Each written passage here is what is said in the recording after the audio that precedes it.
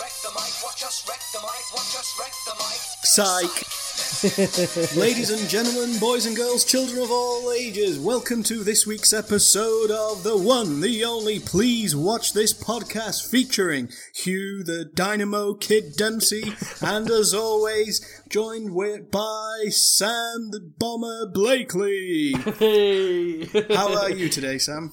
I'm doing good. Yeah, I'm doing good after that high-octane starter. How are you coping? Yeah, not too bad, thank you. As you can tell, listener, that we are doing this week's film is Driving Miss Daisy, obviously. That is, I think, the official theme music. That's what, well, you know, it's famous for. It really made PJ and Duncan, didn't it? Rumble. Yes. Oh, yeah. Oh, no, and me eyes. Whatever he says, oh, no. I think that was cut from the final edit, but... So, was it Deck that was blind? It was, wasn't it? Yeah. Who was PJ and who was Duncan? It was Ant was blinded. PJ must be Ant, and Duncan must be Deck. It's hard enough knowing Ant and Deck. Never mind. It would be weird if they swapped that around. Yeah. And it was Ant that was blinded when they went paintballing. But then Duncan and PJ would be a terrible name. Duncan and PJ. I mean, PJ and Duncan's already... So. Anyway, we've already talked a lot more about them than I thought we would. So just because it's hilarious. Let's keep it topical. Quarantine, we're in lockdown. So we're not actually doing... Just before we go on to the topical point, we're not actually doing Driving Miss Daisy. We're doing this week's film is the 2010 film The Fighter. But boxing. As we all know, boxing and manliness and all that jazz. Hence the Michael Buffer-esque intro with the fun Let's Get Ready to Rumble music. But Sam, before we do that, you have a question that you want to ask us based on a very specific thing that's happening right now in the world that nobody else is mentioning on podcasts or in the news or in any other form. Every time we're preparing and getting ready for the show, I just think, when I'm on Facebook and Twitter, that's all I see, even the film Twitter profiles and stuff, but you know, it's impossible not to talk about it. But our good friend Ben in our little WhatsApp group has sent us this interesting brain tickler. If you were quarantined for a year but could only have 5 films to watch, what would they be? There's a lot that goes into that. It's not your 5 favourite films, is it?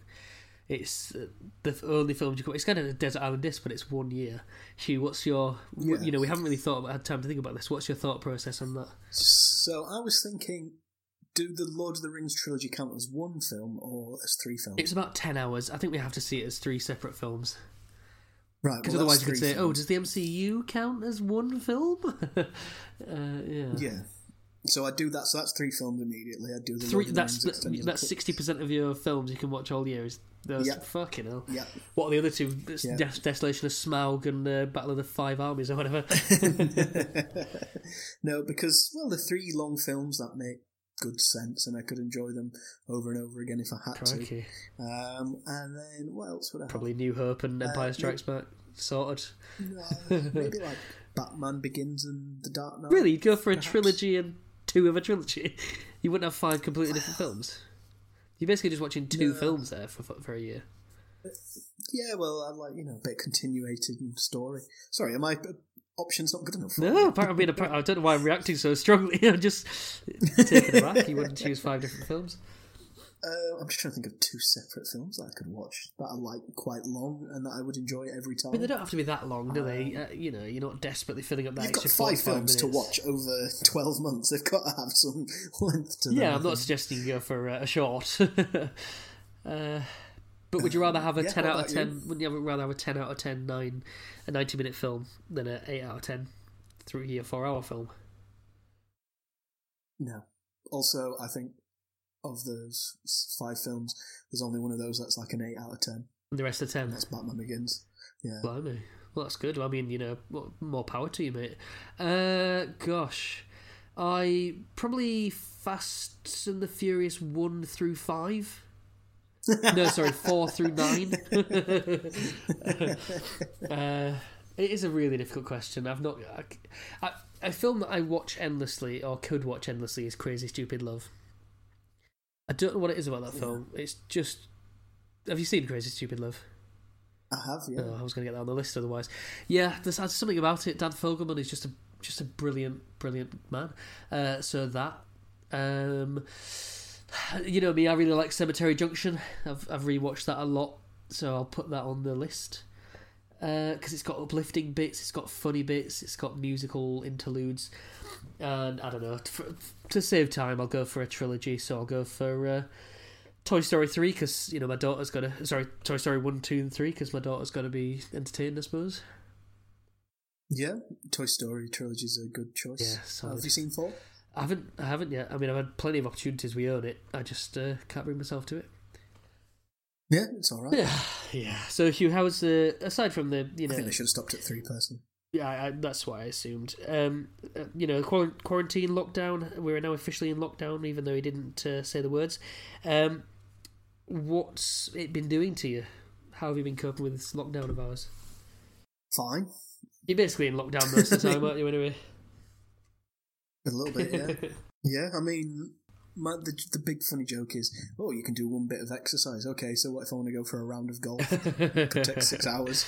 I mean, he did specify a jog, a walk, a cycle. Yeah. Oh, right, okay. Which is, I don't do any of those. So there's 3 exercises. Yeah. The state mandated exercise. Did you see in the news that a load of people went up to the Brecon Beacons in Wales at the weekend and it was like clogged up on the roads because everyone had the same idea to get away to go to the countryside? Oh, you're all here. Oh dear.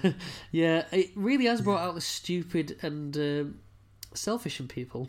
Yep. But, anyway, I think that's enough topical that's stuff. enough time dedicated to coronavirus. Yeah, they're getting it. Join us next week on Please Coronavirus This. Please wash your hands and stay home. Yeah. Yeah. So, yeah. Please don't touch your face. I just did it. Let's talk about this week's film. So, Hugh has recommended a film to me, The Fighter, which I'd never seen before. That's the whole concept of our show. Welcome to episode 36, I think. And I'd never seen it before. Hugh, can you give us a brief synopsis of this film and then tell us why you like it so much? Yes, so this is a 2010 film directed by American Hustle's David O. Russell. Thank you very much for that. He's also done Three Kings. What else has David O. Russell Silver Linings Playbook. Silver Linings Playbook. Did he do Joy again. as well? I think he might have done Joy. Maybe I'm just... He did Joy, you're correct, yeah. So he's got an oeuvre to go and look over if you want to look into that. Some solid films in that. I think this is his best one, personally. If I have to make an argument. What's it about? Of that. So, I'll give you who it's starring first. It's starring Mark Wahlberg as the titular fighter. It's got Christian Bale, Amy Adams, Melissa Leo, and starring as the fighter's trainer, Mickey O'Keefe. And there's also the actual Mickey O'Keefe? A whole host of the actual Mickey O'Keefe. So the story basically is, in Lowell, Massachusetts, in 1993, former boxer Dickie Eklund, who once fought Sugar Ray Leonard, believes the TV crew are filming his comeback. In fact, it's a documentary on the 40-year-old Eklund's descent into drug addiction. His younger half-brother Mickey Ward is now the family's great white hope for a boxing world title, but Dickie and Mother Alice seem to think they have a stake in Mickey's future. His girlfriend and father believe he should ditch them for a professional trainer and manager, but when the crucial fight starts to come Mickey's way, it's Dickie's advice that gets him to the top, uniting all them as Mickey becomes world champion. So it's... Did you write that? I did not know. Somebody anonymously on IMDb wrote that, but I thought it was quicker to just give a quick synopsis of the film and we can brush on through and we can get on to the more important stuff, which is our opinions. That's what they're here for. Yeah, so why do you like it so much? So, let's be frank, because, I'm thinking of changing my name by default. This performance has a Christian Bale performance of Oscar-winning performances. Did he win the Oscar? And he did, and so did Melissa Leo for Best Supporting Actress. And she's the mother of the Wards, is she? She is, yeah. And those two just absolutely chew the scenery off the walls. They chew it in the front, they chew it in the back. You've practically got to knock them away with a broomstick. They're so screen-chewingly good in this film, especially Christian Bale playing Dickie Eklund. A quick related digression here. I've heard that phrase a lot, chewing the scenery. I've never been 100% sure what it meant. I always thought it meant like Nick Nolte style gravelly voice talking, but it's not that, is it? It's like, does it mean really trying? What does it mean to chew the scenery? I've never really understood. To me, it means that they're almost overacting. Right, yeah. It's not verite, it's I'm acting. Yeah, it's I am acting here, but it's in more of a character-focused way sometimes, I think. Is it? I mean, is it... Sometimes I've heard it as an insult. Abuse the character with personality, that maybe. Sorry, go on. I was going to say, sometimes I've heard it as an insult, sometimes I've heard it as a compliment. I've never... Yeah, I just need to look into it a bit more. I think sometimes if you do it and the tone's completely wrong, so then it ruins a film because they're chewing the scenery in a bad way, they're overacting, they've not met the tone of the film. So in this, one of the reasons that Christian Bale said this, was the reason he got the Oscar and he was allowed to, act so amazingly in this film, was because of Mark Wahlberg's deft performance as Mickey. They're very different brothers, he was able to be. Yeah, he's able to be sat there quiet, understated, and if it wasn't for that, it wouldn't allow him to shine. I mean, I remember when I first saw this film, I was like, Mark Wahlberg's rubbish in this. And then upon watching it again, I was like, oh no, he's actually acting like that for a reason, because he knows that the real character in Mickey's life is his mother and his brother. Right.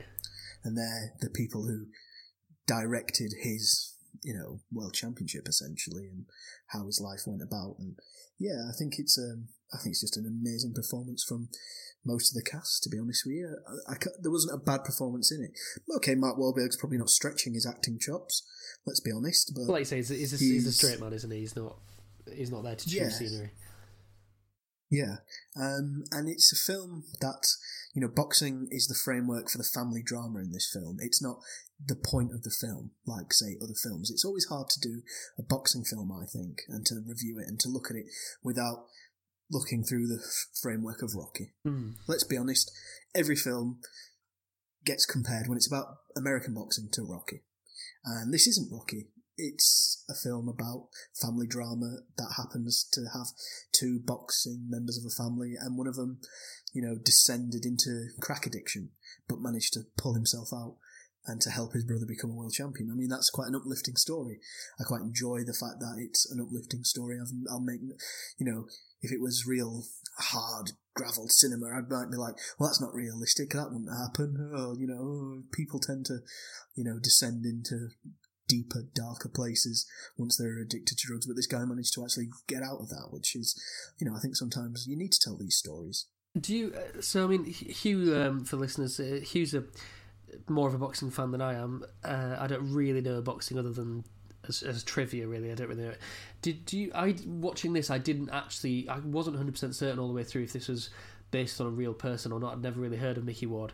Obviously it has real boxers in there like Sugar Ray Leonard and so on, and some of the things that happen, I think, that must have happened in real life. And then obviously at the end of the film you see the real brothers. Did you know much about this story already, or is it a bit like Senna, where that was kind of when we were a bit too young? I had no idea. I mean, I wouldn't say like I'm a boxing fan like I am an F1 fan or a football fan. I always ask if anyone says what's my favourite three sports. I always say football, F1 and tennis in that order. Where would boxing be on the top six? More of a layman's, maybe. More of a passing interest if there's a big fight happening. I see. So it's not something you knew a lot about, and you were invested in whether they got it right or wrong. I couldn't care less, to be honest.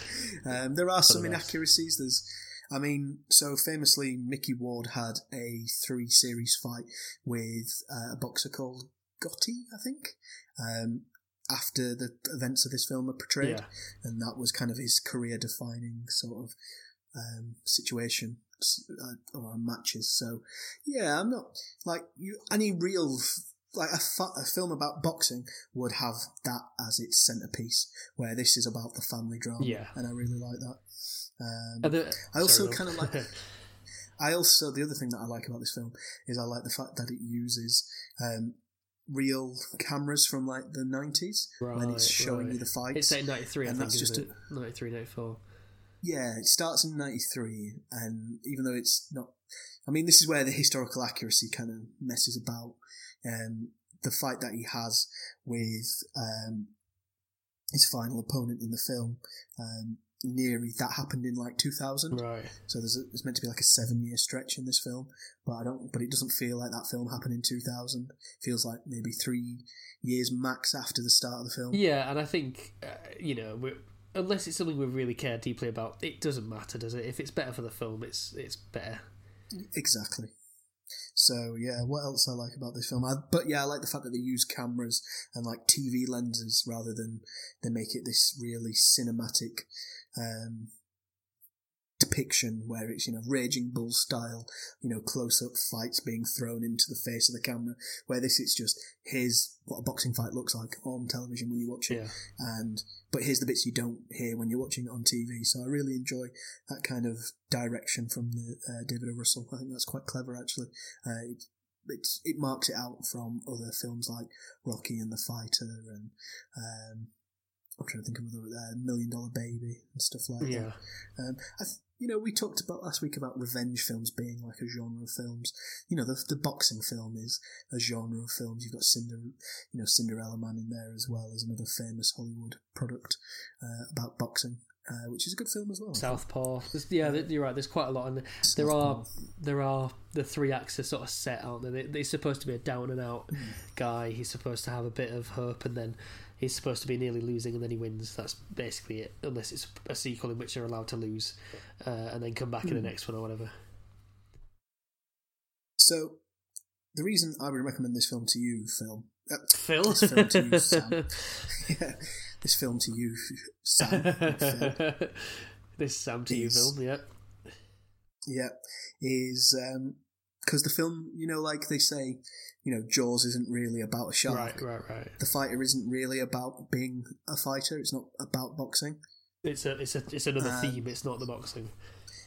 Yeah, it's something that it's a framework that you get the film presented in around. That this is their main conflict. This is the thing that brings all the characters together, and it's how it's not how they resolve things. It's nice that it had a real resolution and a true-to-life resolution, but it's something that I really felt that you would enjoy because you're not really maybe interested in boxing, but you're interested in character dramas and character studies. And if it's a true story and you've got compelling performances, I think you would enjoy that. And I think you'd really like Christian Bale's performance in the film as well. And like I said before, it's a bit of a feel-good movie. All right. Are there reasons why you think I wouldn't like it? You might not like the pacing of the film. I think the pacing in it's a little all over the place at times. I think there's a few maybe missed opportunities that they could have maybe focused a bit more of his time in prison, or maybe a bit more of the fallout from the documentary. They get glossed over a little bit, I think. Maybe a bit more focus maybe on the boxing, perhaps. Maybe you wanted more of that focus. Like I said, it's kind of a secondary motion in this. It's a framework rather than a focal point entirely, which what I felt when I first watched it. I was like, I thought I was going to see or watch a real boxing movie like Creed or Rocky or something like that, where it turns out you're watching a character film. But once I watched it, I was like, that's a great film. You might find that, like we were saying about chewing the scenery and overacting or delivering character performances, you might have found that jarring and in your face. Christian Bale, you might love his performance or you might hate it, and I don't know. I genuinely don't know what you think of this film. Right. So I'm kind of looking forward to getting your opinion. There's something that I think we used to do, but we don't really do anymore, which is, do you think I liked it? I think we should start doing that, when you said what I like and don't like. Do you think yes or no? Do you think I like this film? I think you would like it, but I don't think it's a film that's going to live long in your memory. Right, okay. I think you enjoyed it for the couple of hours. You probably might have wanted it to be a bit shorter as well, because it is like nearly 2 hours. The runtime goes on a bit, but I'm hoping that the runtime gives enough time to develop this relationship to its fullest. You might have also, just going back to things that you might not have liked, you might have wanted more character development from other supporting characters, because there are basically 4 characters that get a lot of screen time, and everyone else is kind of left by the wayside a little bit. Like, I think the father's role in this would have been a little bit more interesting if he'd had a few more lines.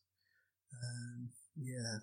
But I'm interested to see what you think. Yeah, let's find out. So, Coming up after the break, we are going to get from the red corner Sam Bomber Blakely's jams, Sam's jams, all of Sam's views on The Fighter. You're a fighter, Rock.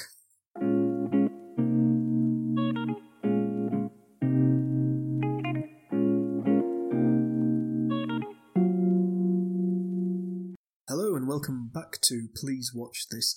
So now, as we said before the break, we're going to get Sam's jams. Oh, let's get ready to rumble on Sam's jams. Did this film jam you up? Oh, that sounds horrible. It does. These are the things I liked about it. I think you're absolutely right. The key selling point is the performances. And, you know, I nearly said Gareth Bale. Not Gareth Bale. Very different famous person. Welsh performer. Bale, yeah, absolutely. Well, Christian Bale, I mean, he does have a reputation as being very intense, throws himself into a role. He not unfairly, but he does have a reputation for changing his body as well, which I think he said he's not going to do anymore, which is fair enough after 20 years of just destroying his body. And I mean, The Machinist and Equilibrium were filmed like a year or two in the same couple of years, and he went down to 8 stone for The Machinist, and he's just ripped in Equilibrium. Or he's jacked, or whatever word it is for like a bigger muscly, and he is just superb in this. You sort of forget it's Christian Bale, even though you're looking at him going, that's Christian Bale. He just inhabits that character so well. Clearly has lost weight for it and looks like shit and all this sort of stuff, but it doesn't look like he's just put, black, nail polish over his tooth to make it look like he's missing teeth. He really sells you on that, and we've all known people a little bit like that, kind of can't sit still, reckless, fuck up, kind of irresponsible, charismatic kind of person. And he really they have that nervous energy, don't they? Yeah, and I feel sorry for those people because sometimes I'd love to have that energy, but what a pain in the arse it must be to always be like that, because you live in a world that's not really suited for that. You live in a world where you have to sit down sometimes and be responsible and think about consequences and all that. It kind of reminds me of a really famous quote from On the Road, that's beat poet classic, where he's talking about his friend, and his friend is a bit like that. He's really charismatic, and this is the famous quote. He says, "The only people for me are the mad ones, the ones who are mad to live, mad to talk, mad to be saved, desirous of everything at the same time. The ones who never yawn or say a commonplace thing, but burn, burn, burn like fabulous yellow Roman candles exploding like spiders across the stars. And in the middle you see the blue centre light pop, and everybody goes, oh." And because he's so beloved by the people, that he hangs out with, and he's one of those people who lights up a room. There's that great sort of tracking shot near the start where he says, HBO making a movie about me, and they go down the street and they know everybody, and he's kissing people and he's making jokes and all that, and it must be a fucking nightmare to be like that, because you just can't switch it off, and then you turn to drugs to deal with it. And I just thought that was really good. I was glad that I didn't know it was a true story, because I'd be forever thinking, oh, this is a real man's life we're portraying all the time. So yeah, he was great. But Mark Wahlberg, like you say, did a good job as being the straight man, kind of understated, soft-spoken, but a bit complicated, because he's got this tension, hasn't he, between his family and what they want, his girlfriend and what she wants, himself and what he wants, and I think that's really good. The family tension in this. David O. Russell must have had a really fractious family life, because there's a few films, in particular this and Silver Linings Playbook, that he's made, where there's these constantly overbearing families that are just, they've got all their own shit, all their own neuroses, and they're passing that on to their children, and it's this sort of cult-like adherence to the family at all costs. They're quite a collectivist kind of group. They'd rather they all failed together rather than one of them succeeded without the family, it seems. And I think performance-wise, Amy Adams is just fantastic in this film, and a really great character as well. Really ballsy and tough as nails, but really funny. Really good. Not a wallflower at all. Not a cliche as well. She's quite, I don't know, really headstrong. And Amy Adams, she's all fancy because she went to college. Yeah, she's one of those MTV girls. She knocks it right out of the park. And like you say, everybody does. There isn't a weak performance in this at all.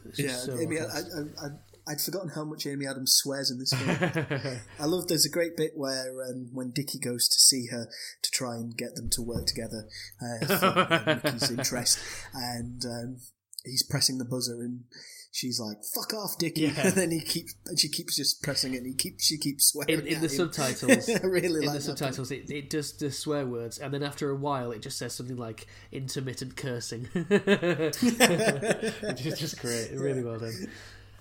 Yeah, I really like that bit. Okay, so that's what you liked about it. Did you buy the story that? Did you buy the love story between Amy Adams and Mark Wahlberg's character? Yeah, I did, because you'd call it a meet cute, their meeting at the bar was quite well done, because he is quite charming in that he's quite soft-spoken and, stands up for her and all that sort of stuff. But yeah, she's not a damsel in distress either. I think, I'm pretty sure I bought it. It's like any film, usually it has to go too quickly. They have to be soulmates bonded forever in a day. But at the same time, they broke up and she hated him, and then they didn't. And I did buy it. I think I understand why her character would like his character quite a lot, and I understand why she would see the potential in him and how much his family are dragging him down. And it's sympathetic to her. She's not a Yoko Ono, even though it would seem that way to his family. We're on her side. I think. Yeah, that's true. Yeah, she doesn't come across as like shrill or self-interested at any time, does she? She always seems to have his best interest at heart. That's right. Yeah, she's not in it because she wants him to be rich, so she can be rich. Yeah. I think we should also speak about Melissa Leo's performance in this as well. I mean, she's incredible as the hard as nails mother of this tribe of 9 children who. Some of them are clearly about 45 as well. About the same age as them. I mean, it is interesting.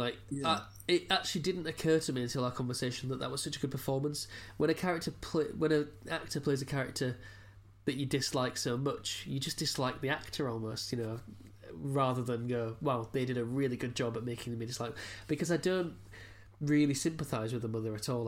I don't see her point of view other than she's got all these children flying the nest and wants to keep this head of the family kind of role. Yeah, but there is that touching moment, I think, between Dickie and her when they're in the car, and she knows that he's in a crack den, but she doesn't want to admit it to herself, and all Dickie does to do is turn on the charm, and everything's suddenly forgiven, and they're going back to the status quo. Yeah, that's a really great scene in the film. Yeah, she does have a couple of redeeming moments, because she's not abandoning them, which is great. But yeah, she's not doing what's right for them at all. She almost can't see the wood for the trees, isn't it? Yeah, is sort of the scenario there. Yeah, I would argue. What else? Okay, so that's what you did like. I also think the music in this is actually quite good. Yes, that's very true. It was quite jarring when they played a Chili's song from Stadium Arcadium, because I think it felt, and maybe I'm wrong here, but it felt like all the music up until then had come out pre-1993.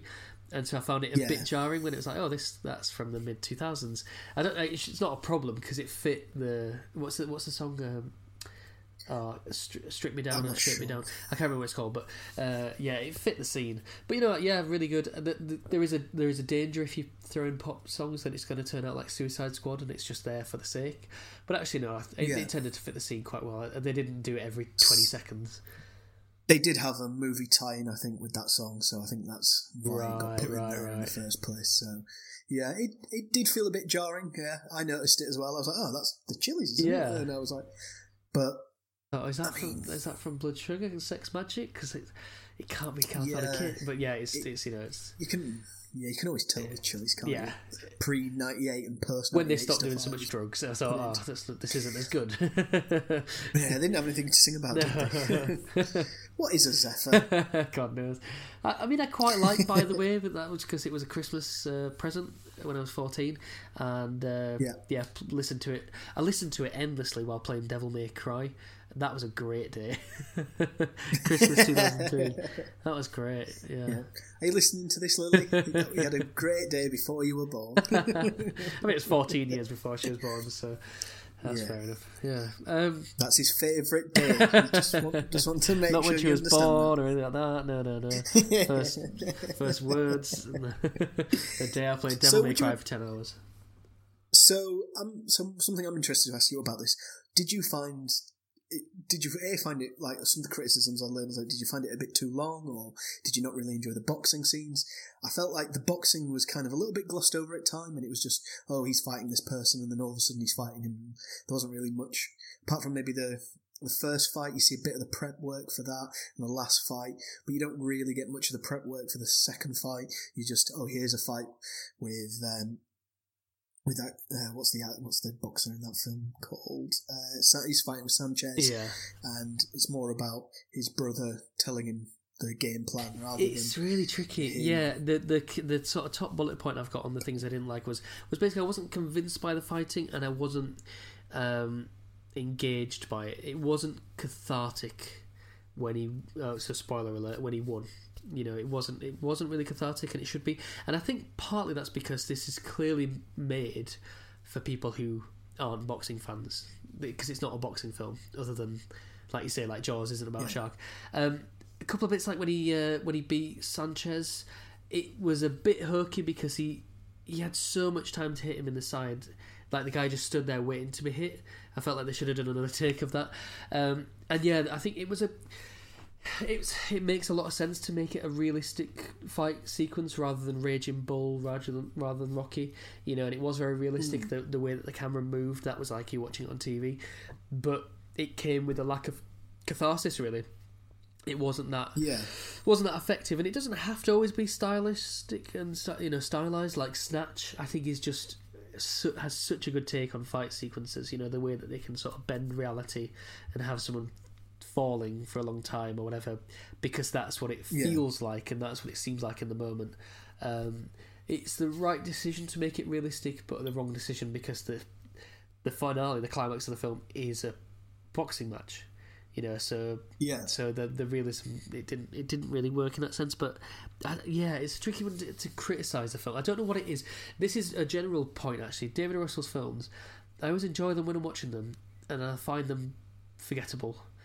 I've got no real desire. They're very slick, aren't they? There's a slickness to them. And there's a danger of style over substance there. Yeah, there is a lot of stylistic to the camera movements in this film as well. And you know, there's always odd angles and things like that. Which, you know, there's a lot of like tracking shots or sped up zoom shots in some of his films, which there is a danger of style over substance. And because are they serving a purpose, those shots? You know, are they just are they part of the language of that emotion in that moment? You know, like you always, maybe not in this film, but you always get that great reaction shot, don't you, when somebody realises something and the camera quickly zooms in on their face. You know, that feels like something, you know, like what Guy Ritchie does in a lot of his films. He is famous for that shot. With like Snatch and Lock, Stock. With a sound effect often as well. Going shh, or something like that, isn't it? And there's a bit of that to this film especially, and also American Hustle, which I think are very two similar. Not the similar-ish films. They're about sort of period pieces. I mean, well, three of his films are technically period pieces. You know, Three Kings is set in the Gulf War as well, isn't it? Joy, I think is set in the 80s. I've not seen it. It's good again, but I've got no inclination to rewatch it. American Hustle, I don't care if I never see that again. Silver Linings, I think I've seen twice, but I didn't care for Silver Linings as much as I think the media cared. And I've been really thinking about it since so I watched this film yesterday, and I just can't really put my finger on it. Like I say, there just isn't the catharsis that I needed. It felt like there was another fight coming, or you know, on paper it all makes sense because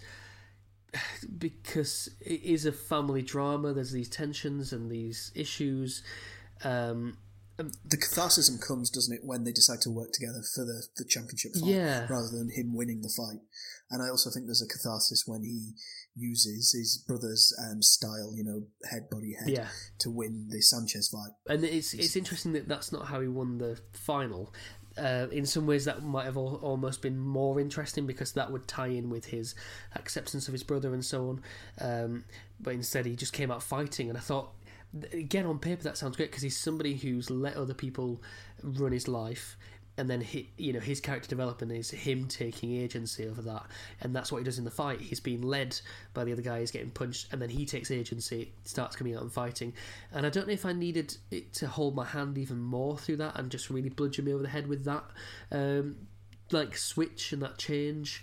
Maybe it's needed to be something that his brother said that made him do that, rather than clearly he's got this in his head the whole fight, like, I'm going to come out and hit.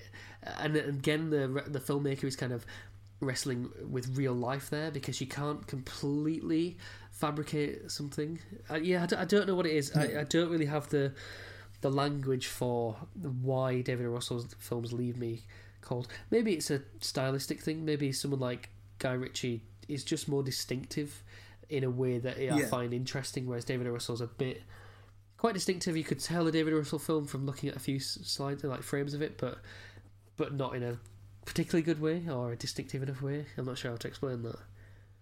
Do you think that the actors who are in this film are a bit too good looking for the characters they're playing? You're always interested in this. Like Place Beyond the Pines, they're too good looking. It's always going to be the way, isn't it? Yeah, because sometimes they put people who are from certain backgrounds into situations that, like, I think this one's more unique because Mark Wahlberg grew up an hour from Lowell in Massachusetts. Right. Apparently he knew Dickie Ward of him growing up. So it's a bit of a misnomer, me going, do you think they're too good looking? Because that is his background. Yeah. And there's an authenticity there that I can see why he was so passionate about getting this film made, because he wanted to tell stories of the people from where he's from. It's a depressing reality of filmmaking, though, that you get a good-looking person up there and the audience is going to be on their side more than an ugly person. You know, it's why bad guys tend to be a bit more asymmetrical, more likely to be bald with a goatee or wear certain things and be less good-looking for that reason, really. You know, and they don't doll Mark Wahlberg in makeup and make him look gorgeous, but he's a good-looking man who's in great shape, and he's got his top off a couple of times. Whereas Christian Bale, you're supposed to be less sympathetic towards, and they've made him look like shit. I know. I've got no problem with that. I mean, Amy Adams is stunning in this film, but not in a made up, dolled up way. More in a kind of barmaid who's really hot kind of way. So no, I'm on board with it. I'm fine with it. Yeah, there was a bit of a. I actually noticed there's one scene in it just before the family come to confront Charlene. It's basically Mark Wahlberg and Amy Adams' characters are about to have sex, and it shows a bit of them intimate kissing beforehand, and I was just like, this feels completely out of place in this film. Yeah. And it was kind of the director going, well, we've got this good looking actress, we're going to use it. She said she'll do the underwear scene. I for one would like to shoot that, so we're going to go ahead and shoot that, and then we'll see how much I cut. Everyone else duck him on a Thursday. We're going to have a skeleton crew. Mark, if you don't want to turn up, that's fine.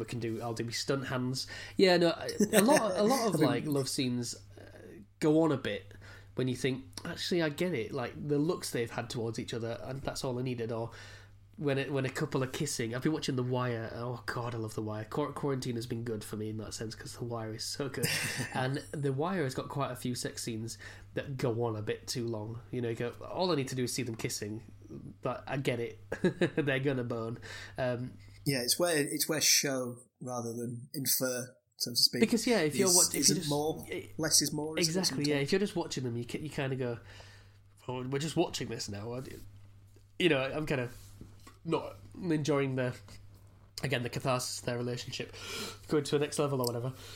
But I think stuff like that has to serve the plot person. Rather than it just be... It could be a character thing. It could be like, they're... Or maybe these two have really passionate sex, and that's good because that's important for their relationship. But even then, if it's for like a minute, I go, do you know what? All I needed was a 10-second shot of them having really passionate sex, and I go, okay, they're having passionate sex because they're that kind of couple. Or if it's a story about a woman being dissatisfied with her husband having really tame sex, but then she has passionate sex with a stranger, then again, 10 seconds of that, you go, okay, I get it for the story.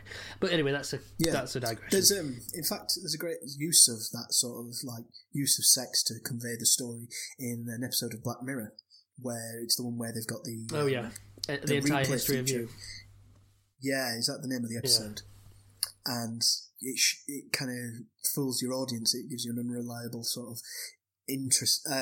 aspect on this guy's relationship with his partner, and it makes them think that they're having this, wild, passionate sex, and actually what they're doing is just having really boring sex and both replaying it in their mind's eye. Yeah, which is great. That was better than what they were having in that moment. It's a good way of showing their relationships. Sort of and it serves the story brilliantly, and it's very memorable. Yeah, it fits. So, what's your favourite scene of this film, Sam? I love it when Mickey's mum and sisters confront him and Amy at the house. We were just talking about that, actually, just as they're having that necking. For many reasons, actually. Firstly, did you just say necking? Firstly, it shows the conflict at the heart of the film, which is, he wants to be with Charlene because she's good for him and he really likes her, but his mum and his sisters and this responsibility, they conflict, have that conflict in that moment. It also... Yeah, they kind of coalesce, don't they, around disliking her because they feel like she's taking him out of the family. Yeah.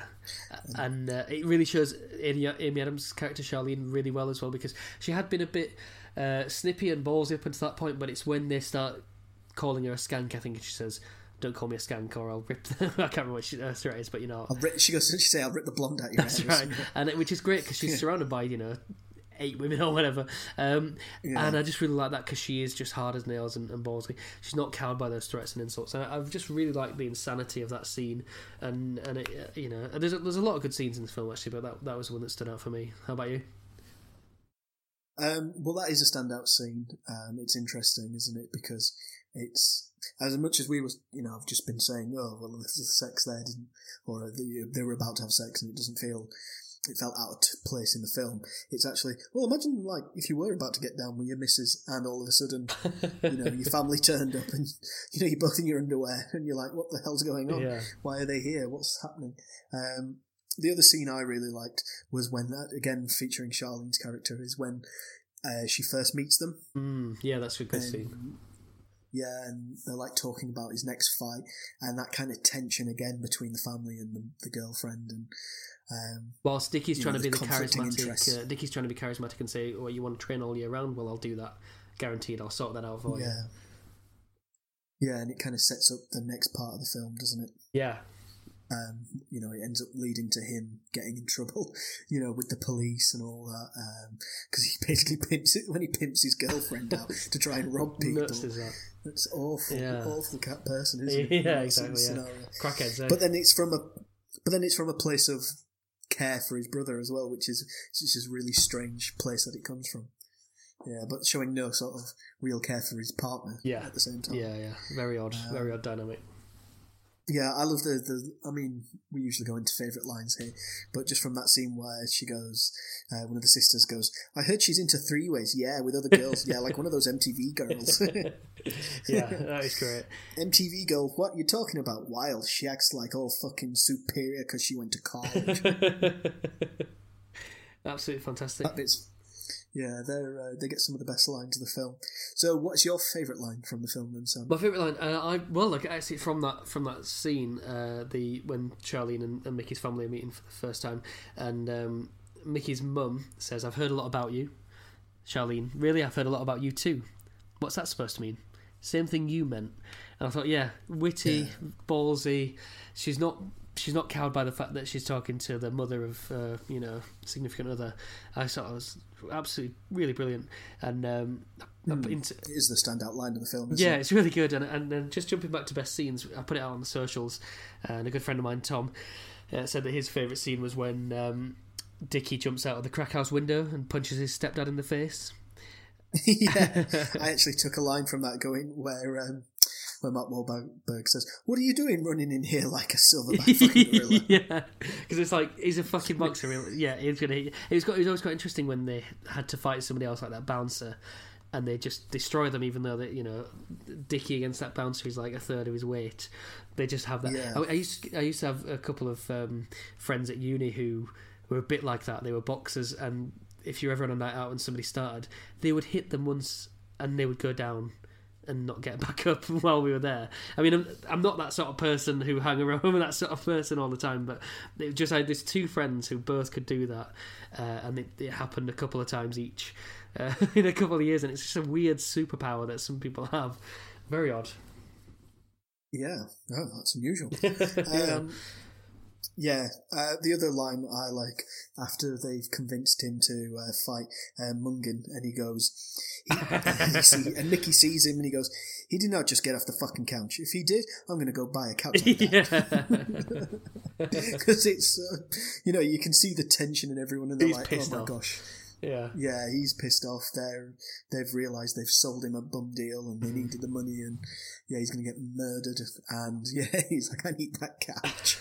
Yeah, that's a great line. It is peppered with some great lines, and it is actually quite a funny film. Yeah, and I like the fact that it has humour and it's got the dramatic tension as well. Like it's almost like a bit like Death of Stalin in that regards. Yeah. Do you think they made the best use of their location? What do you mean by that? Like, because, they're in Boston and it's, they're in Lowell in Massachusetts. They're in a nice kind of leafy part of the world. Last week we got some great cinematography in Blue Ruin. Do you mean maybe just more establishing shots, perhaps? Yeah, just show you that, maybe things aren't as black and white as the film's showing it to be. Because you get the one scene, don't you, where he goes to see his daughter and they're in this lovely leafy suburb, and you're like, oh, well, there's that side of this town that you don't see that he's trying to ascertain, and maybe, you could see his dreams a bit more in brick and mortar, I suppose, if that makes sense, rather than being talked about. I genuinely hadn't considered it. Maybe it would have improved it a little bit, yeah. Yeah, maybe we've just been treated to so many wonderful scenery shots in films recently. Spoiled rotten. Yeah. The other scene that I really enjoyed is when he does the documentary about crack in America. Yeah, that is really good. The reactions to that, and you get Dickie coming into the prison where he's at the time, and everyone's cheering him, and everyone's saying stuff to him, and he's kind of playing to the crowd, and as it wears on, he's sort of he's showing, he's humiliating himself, and, he asks to get it turned off and nearly gets in a fight with some absolute massive guy because he's just all over his head. He's like, I want to watch this. And he's like, no, this is, and he's like standing up going, this is my life, I don't want you seeing this. And I liked that it was you have sympathy for him in that moment. It was a reveal, I don't know how long into the film, that it wasn't about his comeback. That really took me by surprise, actually. That was a good moment. Yeah, apparently the guy who was in that scene, who was filming that, is the guy who actually filmed the real documentary. That's great. That's really good. Yeah, that was a nice bit of continuity. You always know it's going to be the case, actually, when something is based on real events, but it's 20 years ago, or 15, 20 years ago. There's going to be somebody in the odd scene who, is incidental in that scene, but they go, right, that's a 60-year-old in this scene who looks like he's smiling directly down the lens. He's probably one of the people who was... What's that film? Is it called Gorgeous? With Toby Jones? Oh, I've not seen it. But that's based on real events, and you'll see some of the real people who are in it, and occasionally they'll kind of introduce themselves. And kind of like 24 Hour Park people, actually, when he's leaving the bathroom, and there's somebody who was really there. I was really there, but I don't remember that happening, which is great. Well, they're like, for legal reasons, this is the real thing, that sort of thing. He's like, it didn't happen. Just so you know, just so we can have our cake and eat it too. This is good for the film, but it didn't really happen. Between the truth and the legend, always print the legend. Print the legend, that's the thing. Yeah, absolutely. Yeah. What else? So yeah, that's pretty much everything I like about this film, and I think they're all the best lines in the film. Can you think of anything else you want to say? I think that's the key stuff. I think, should we look at what other people have said about it? Yep, so coming up after the break, we're going to get Sam's marks out of 10 for The Fighter. We're also going to do the critics, and we're going to have a wee quiz. So join us after the break for all that.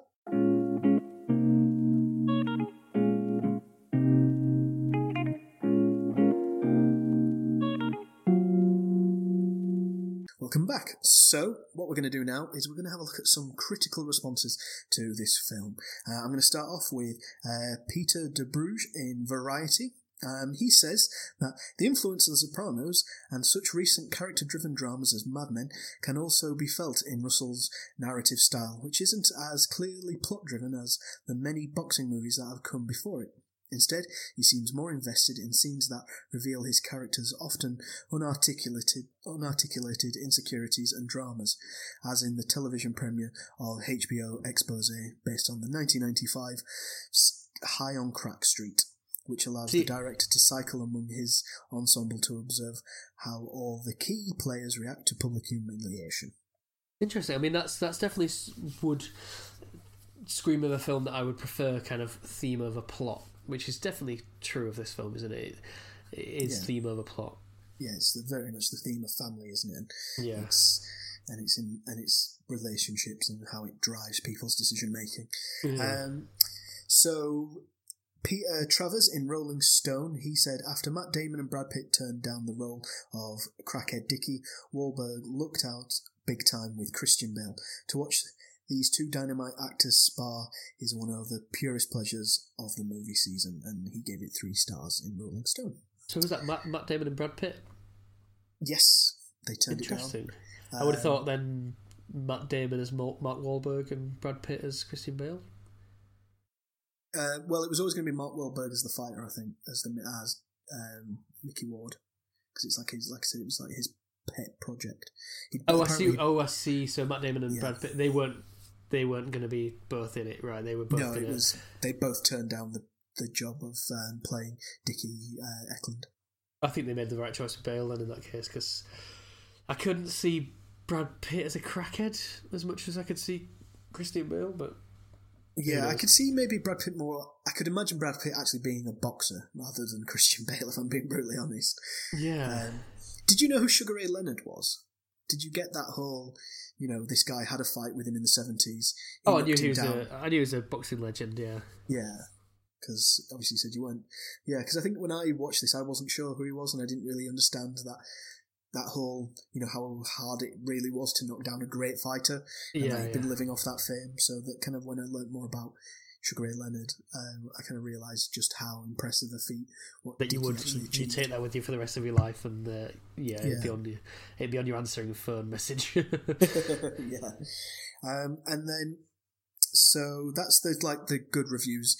There is some negative reviews for this. So Peter Bradshaw in The Guardian gave it only 3 stars, and he said, "Now is a good moment as any to call time on Hollywood's newest and most annoying cliche.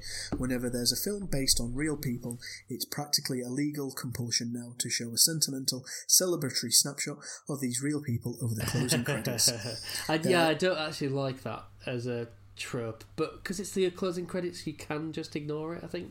Yeah, he goes on to say, "There they are, you see, recognisable, though obviously not as attractive as the stars playing them, underwriting the movie's authenticity with their palpable realness." That's why I asked earlier, after reading that review, about, do you think they're too attractive to play these roles? Yeah, and I think it's not necessarily how attractive they are, it's more a case of the film immediately ends, you're still in that afterglow of, this is a film I've watched, and then you watch it does destroy it a little bit. I'd rather at least they waited 30 seconds into the credits to show it, or a little bit longer.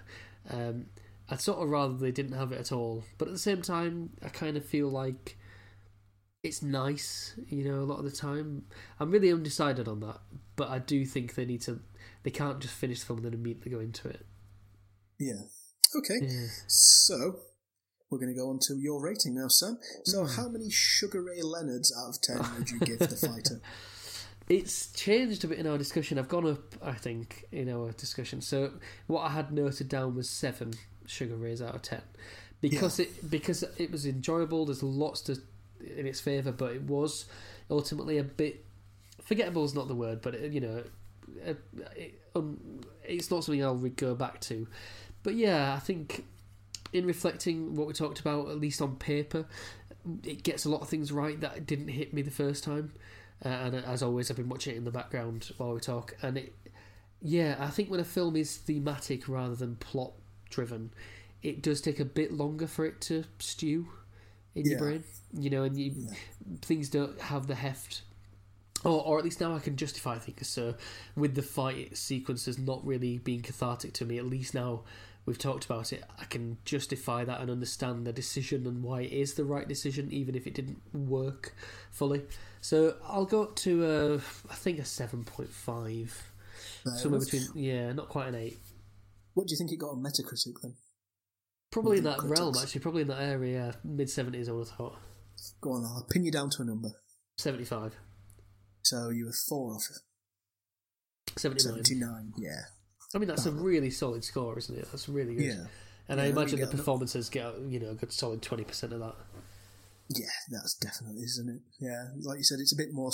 There is a bit of style over substance with this film, but yeah, Christian Bale and Melissa Leo just elevate it to being a really watchable film, I think. Yeah, and what I'm really waiting for is one of my favourite sort of film YouTubers to tell me what I'll take credit for actually thinking in why are David O. Russell's films why they're so forgettable for me. If Nerdwriter, if you're listening, or Film Mentor, or Folding Ideas, if one of you could just sit down for a day and do a video essay about why David O. Russell's films aren't cathartic enough for me, then I'll take credit for it and mention it in next week's episode.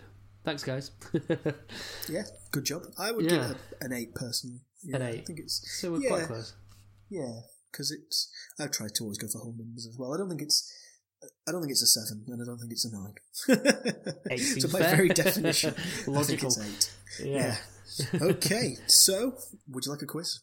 I love a quiz. Oh, listener, if you don't know me unless you're Joe or one of the 10 people who listen, who we all know.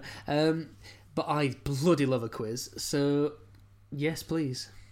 Okay, so question 1. We'll start with an easy one, just to get you in a warm up, a few phantom jabs and that.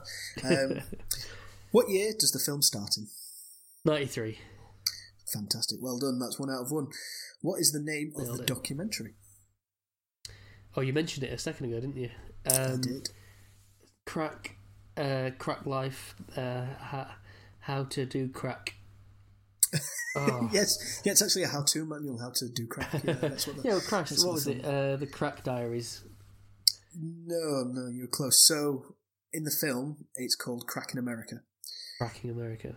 Yeah, unfortunately, you got that one wrong. But the actual documentary is called Crack Street: Lost Lives in Lowell. That's it, right? Okay, yeah. Fair enough. Good question. Question 3. This is a 3-parter. What are the surnames of the 3 boxers that Mickey Ward fights? Does he fight 4? No, he fights 3 in the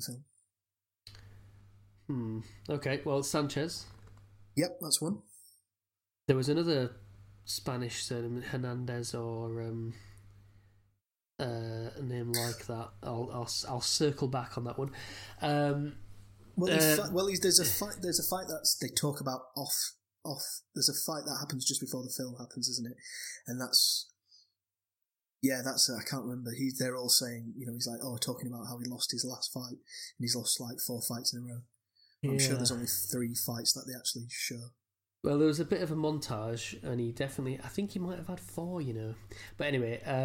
the 3 that get significant screen time, then. Yeah, I mean, I need to... So you've got one Sanchez, why am I struggling so much? I'm literally watching the film right now. There's one beginning with... Yeah, what was the first one called? Is it... So he's the guy who... Nickname. He knocked down Joey Farrell. Or Joey Farrell knocked him down, and you knocked down Joey Farrell. You knocked out Joey Farrell. What does it begin with? It begins with an M. Yeah, Miguel. Is it a Spanish name? No. Right. There is an M, like Medita. Do you want to try the last one? Because I don't think you're getting this one, unfortunately. No, I don't think I am. So Sanchez, and then he fights against the thingy, the chap with the other name that starts with a different letter. What does the last guy start with? I'll give you his first name. His first name's Shay. Oh yeah, Shay Reaney. I'm going to call time on this. Neary. Shay Neary? Yes, Neary, right. that's it. Neary. Yep. Neary, good. So can you get the final one? God. He's called Machine Gun Mendieta. No, I'm not going to get it. No, it's Munjin. Yeah. Munjin, of course. Bollocks. Of course. Yeah. But I'm convinced that there's at least one other fight in there during a bit of a montage. But, that's fine. Damn it. Question 4. Yeah. What is the name of the film that they go to see? Amy Adams and Mark Wahlberg's characters. Belle Epoque. The New York Times loved it. They did. Great cinematography. Well done. I would have also accepted Belly EpiQ or Belle Epic. Apparently, Belle Epoch won Best Foreign Film at the Oscars that year. Well, let's do that next week. Let's not. Well, you'll be fine. It's all in Spanish. Finally, question 5. What is the title that they fight for in the final fight scene? Oh, fucking hell. And can I have the governing body as well, please? Just for extra difficulty. So is it the not IBM? What's it called? Yep, it's the IBM. Yeah, IBM. The IBM welterweight fighting division. Yeah.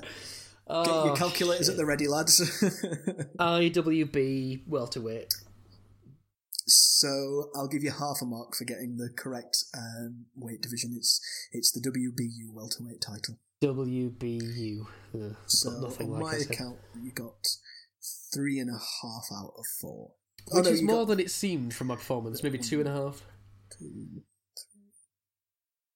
Yeah, you got 3.5. Yeah, more like 3.5. I'll take that. Because I was giving you a bit benefit of the doubt with. No, I'll take it. How to take crack in America. Yeah. Okay, good, so good, yeah. That was the fighter. That was the fighter. That was the fighter that was. Finally, would you recommend this film? Oh yeah, we often forget to do that. Yes, I would. It wouldn't have a glowing recommendation like you have to watch this film, but if Joe, my brother, was texted me and said, "Oh, I'm thinking of what to watch tonight. The fight is on. Should I watch it?" I go, "Yeah, you should watch that." I'd recommend it, for me personally, I'd recommend it to people just for Christian Bale's performance in it, because it is very memorable. Like, if you've, in a few years, all you'll remember really is Christian Bale about this film, I think. Yeah, I think that's true. I think that's true, and he does it. He just does it so well, doesn't he? Well, there you go. That's the fighter. That is the fighter.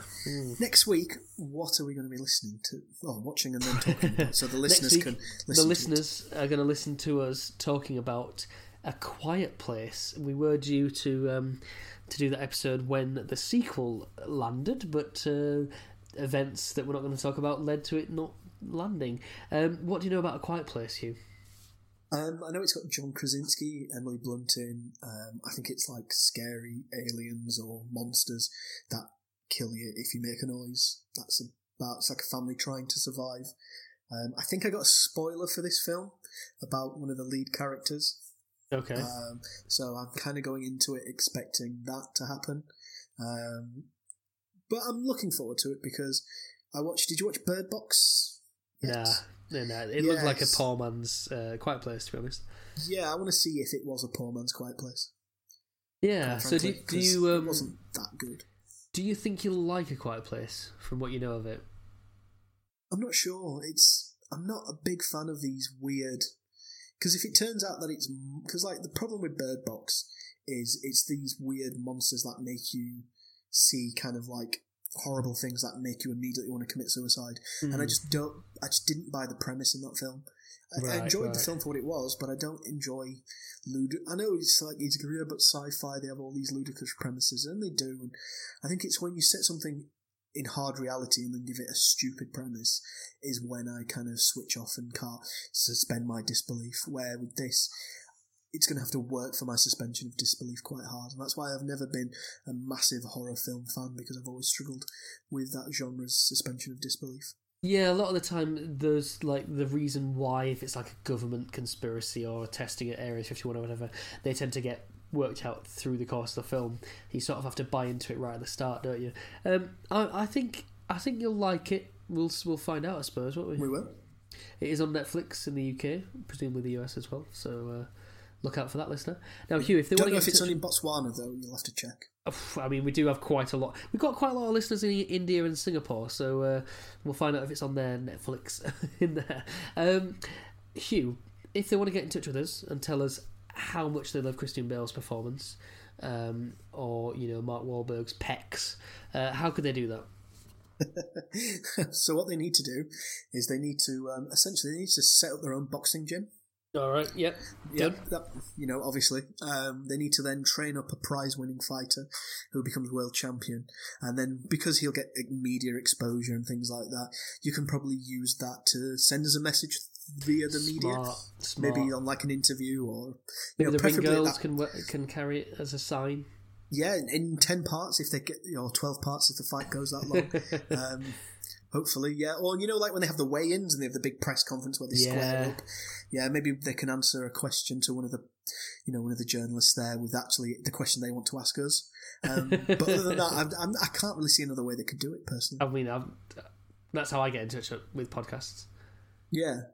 When did you become world heavyweight champion? Well, I trained, you don't know him. I trained this guy to be... Fair enough. He was down on his luck. I look forward to his message.